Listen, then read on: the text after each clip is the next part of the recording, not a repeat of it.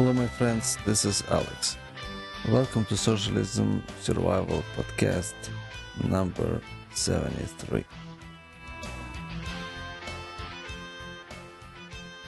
In this week's show, I will talk to you about living simple lives. Any kind of survival, whether related to a natural disaster or associated with pandemic or economic collapse, all will take many life comforts and conveniences from you. Socialism is not an exception, as it is one of the most terrible disasters on planet Earth.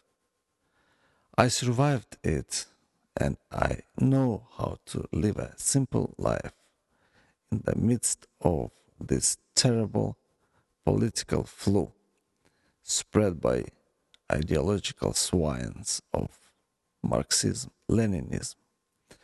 And I will share more with you on this subject after my virtual housekeeping and community organizing. First of all, sorry for 2 days of delay of this show. I had to take care of someone in my family who had a surgery and needed my attention for speedy recovery. But I am back, happy talking to you. I remind you my website, socialismsurvival.com. And if you would like to contact me, my email is podcast@socialismsurvival.com. I will be glad to hear from you, your comments, suggestions, and or questions. At my website, you will find all previously recorded podcasts, all my social connections, yes, social, not socialistic, like Facebook, Twitter, Google Friends Connect, and a lot of other helpful information and things, like my blog, links to the podcast on iTunes, and Microsoft Zune, list of books I recommend with direct links to buy them on Amazon. Actually, if you are a frequent Amazon or Walmart online shopper, please consider starting shopping there from my website. By doing that, you will help this show. If you want to stop socialism from taking control over America, please help me to reach more people. Link to my site from your sites and blogs. Share with others about this place of common sense. Socialism Survival Podcast.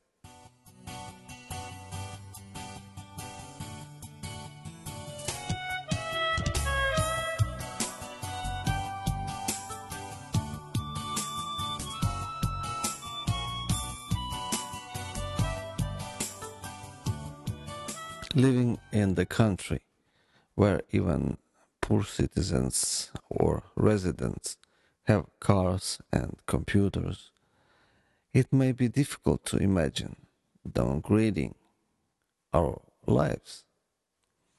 Those who are willingly rejecting all comforts and place themselves in a survival mode are rare species. Average American would be terrified if he or she will have their doctor's appointment cancelled indefinitely, or will have to wait for hours in line at a gas station to get their fuel tanks filled, or upon arrival to Walmart, for example, seeing empty shelves, and so on. And what about watching your pet dying because there are not enough doctors to care for humans, and veterinary clinics are shut down. I recently watched one Russian movie, and the story was this. One young, successful Russian businessman invited two of his friends to his birthday, but they decided to surprise him. They added to his drink some sleeping mixture. But prior to that, they hired actors and locals in a remote Russian village to play 19th century life. While our hero slept, his friends transferred him in a helicopter to that village. When he woke up, he found himself in a 19th century village as ancient landlord. No computer, no electricity, surrounded by strange people who prompted him to believe that they are his bondmen, servants, and he is a lord. He first thought he lost his mind, but then began to believe it was true and adapt to his new life. After that film, I thought how Americans would be able to adopt to a new life under socialism. I mean, much simpler life. Remember, it is Socialism Survival Podcast, and I have to provide you with some survival ideas. Isn't that right? Yes, it is. Here are some thoughts of socialism survivor. As I mentioned, pets in the beginning. Let me tell you more. Having dogs and cats at home as pets, it is a bourgeois relic of the past and contrary to the spirit of socialism. Under socialism, if you have a dog as a guard and a cat to catch mice, you are okay.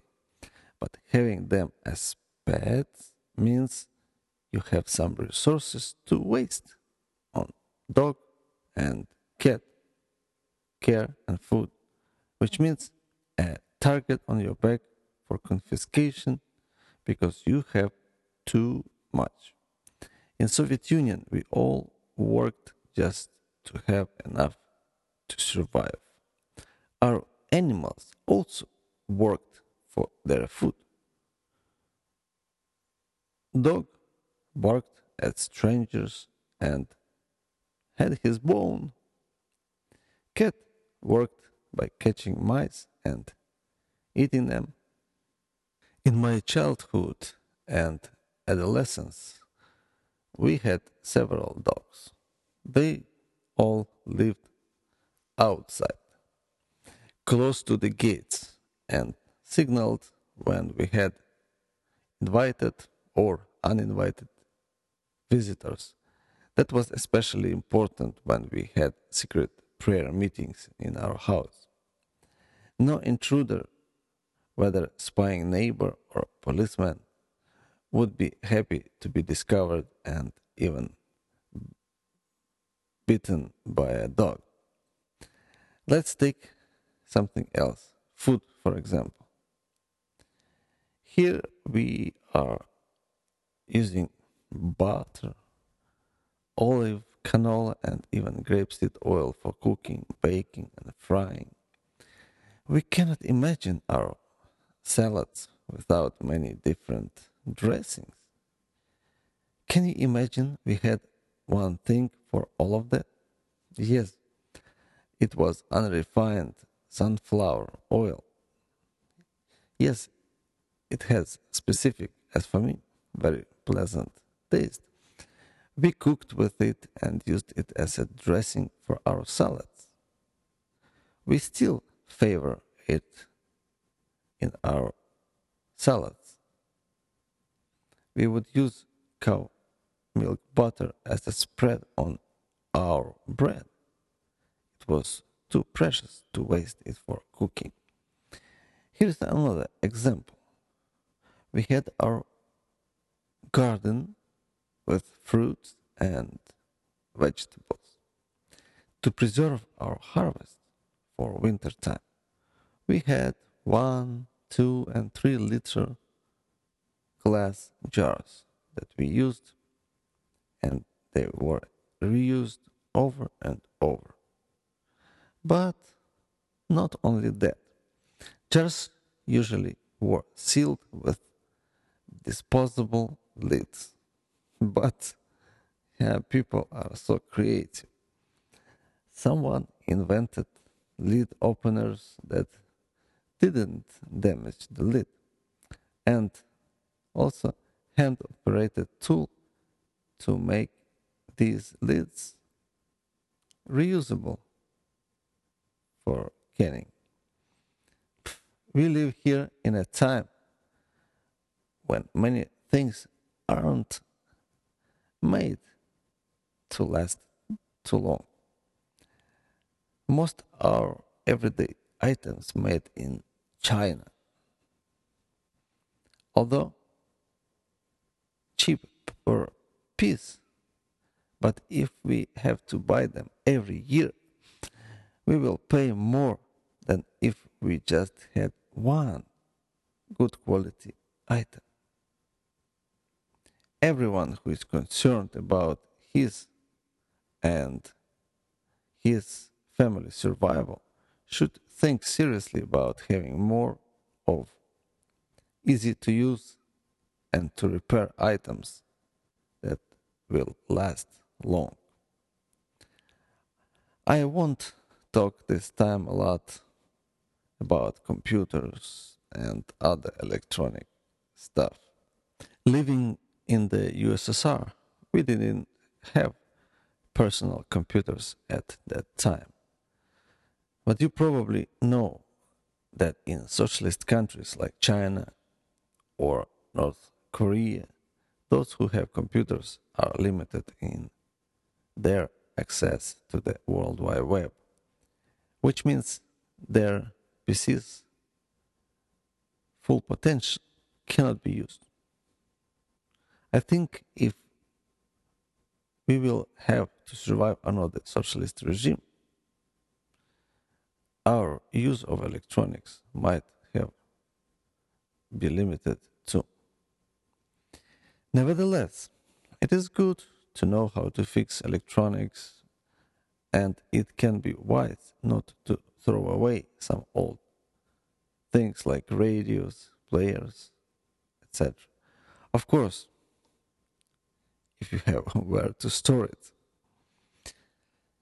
Since my childhood, I have learned a lot of skills that are still helpful in my today's life. And I am teaching my kids some of them as they grow up. Like, for example, one of my hammers head broke off handle. I had my kids next to me while I was fixing it, allowing them to help me a little bit. And they've got good survival lesson. Okay, next. In Soviet Union, our main local transportation was, beside public buses, it was bicycles. Very simple, without sophisticated multi-speed gears. And you understand, the easier it is, simpler it is easier to fix if something happens. And as a teenager, I knew how to fix them. Also, all wheels had inner tubes inside the tires, and whenever it was punctured with a nail or any other sharp object, I I knew how to cover the hole with a rubber patch, put on the glue, and so on. We used bicycles to go everywhere, to go to grocery store, to go fishing, for traveling to work or to prayer meetings or just visiting friends. All our bicycles had luggage racks on the back.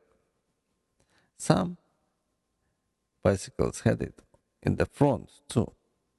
Often, one bicycle could be used for traveling of up to 4 people. Imagine a family of 4.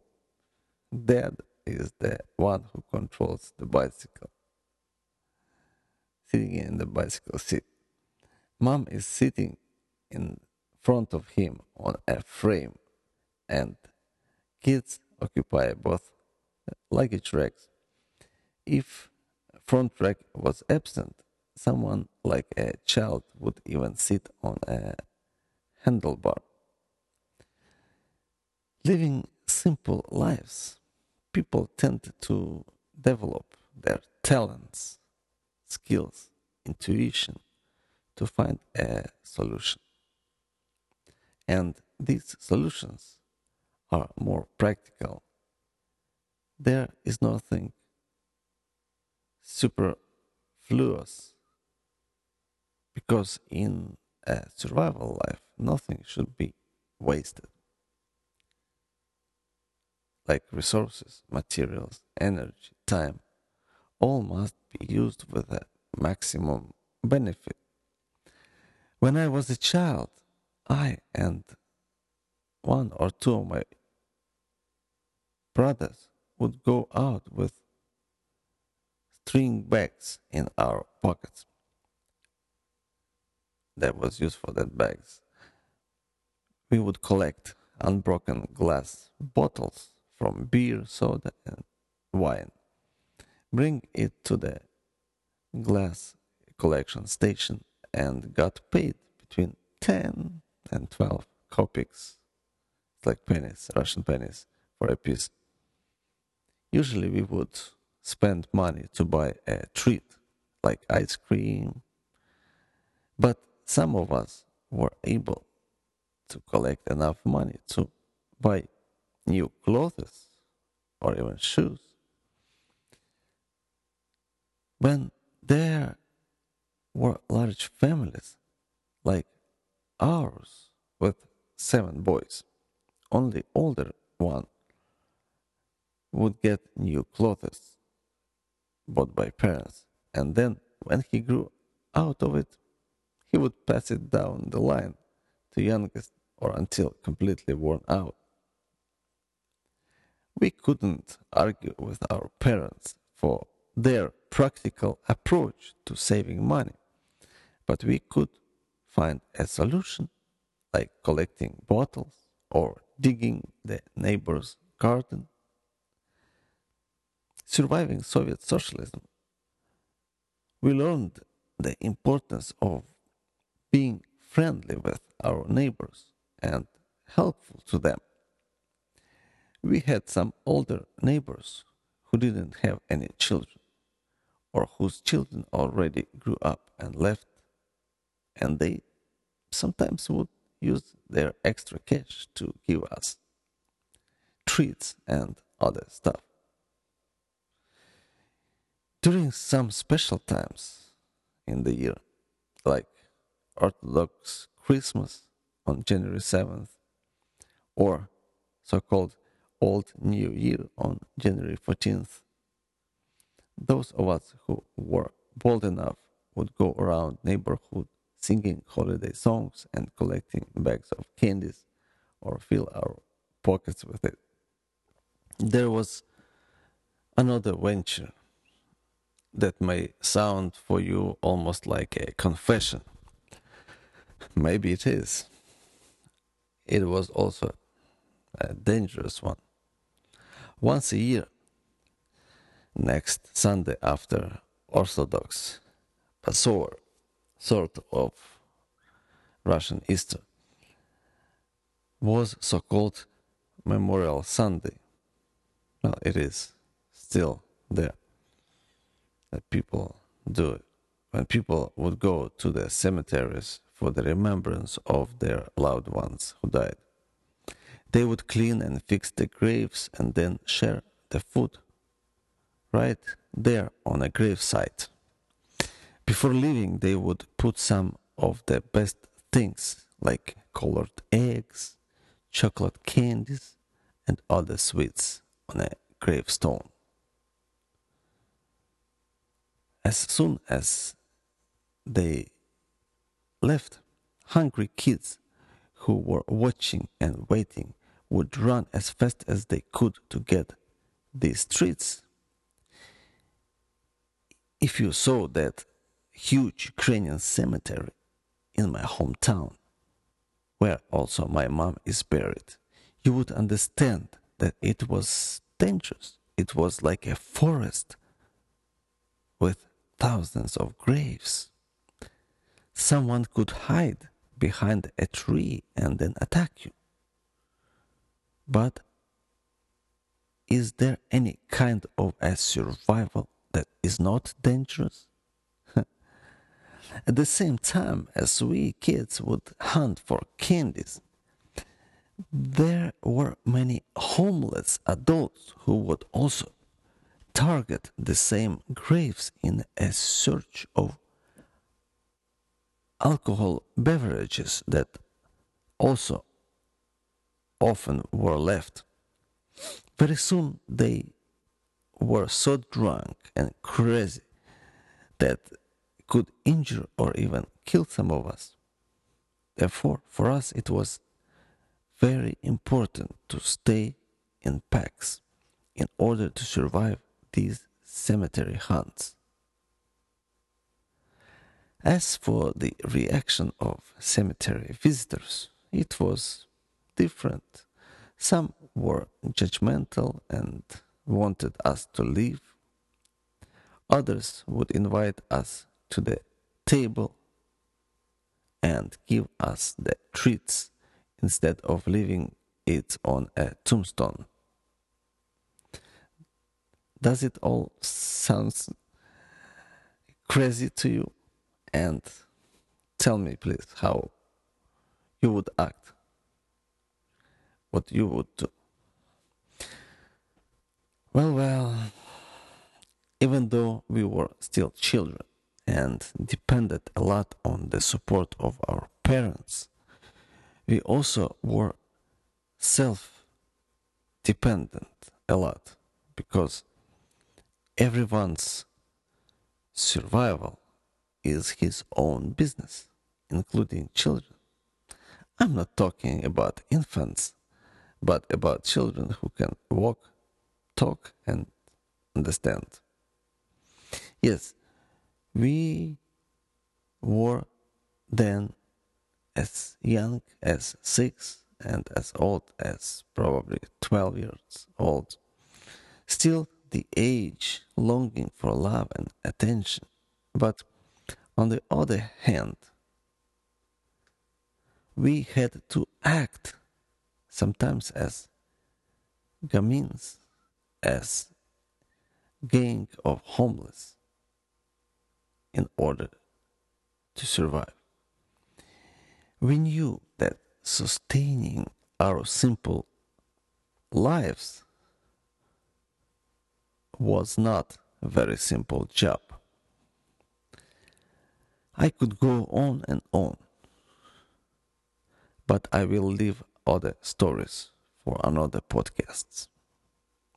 Simply saying, for survival, it is important to find right balance between wants and needs.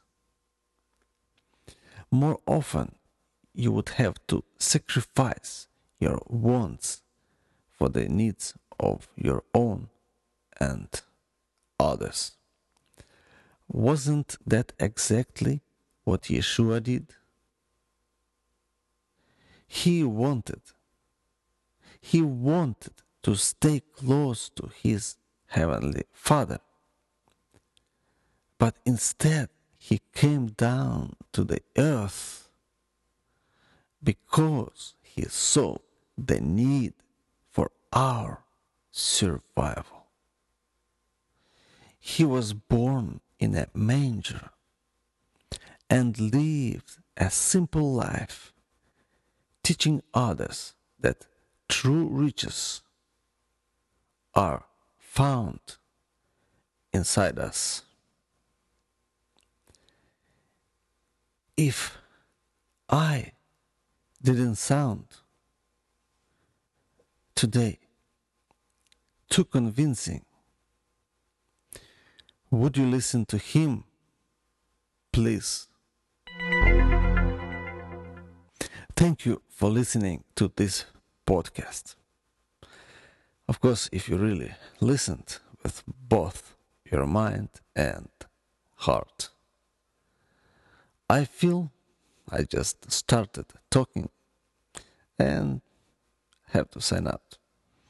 But I will continue sharing next week and hopefully another week after that. Until then, be blessed and alive.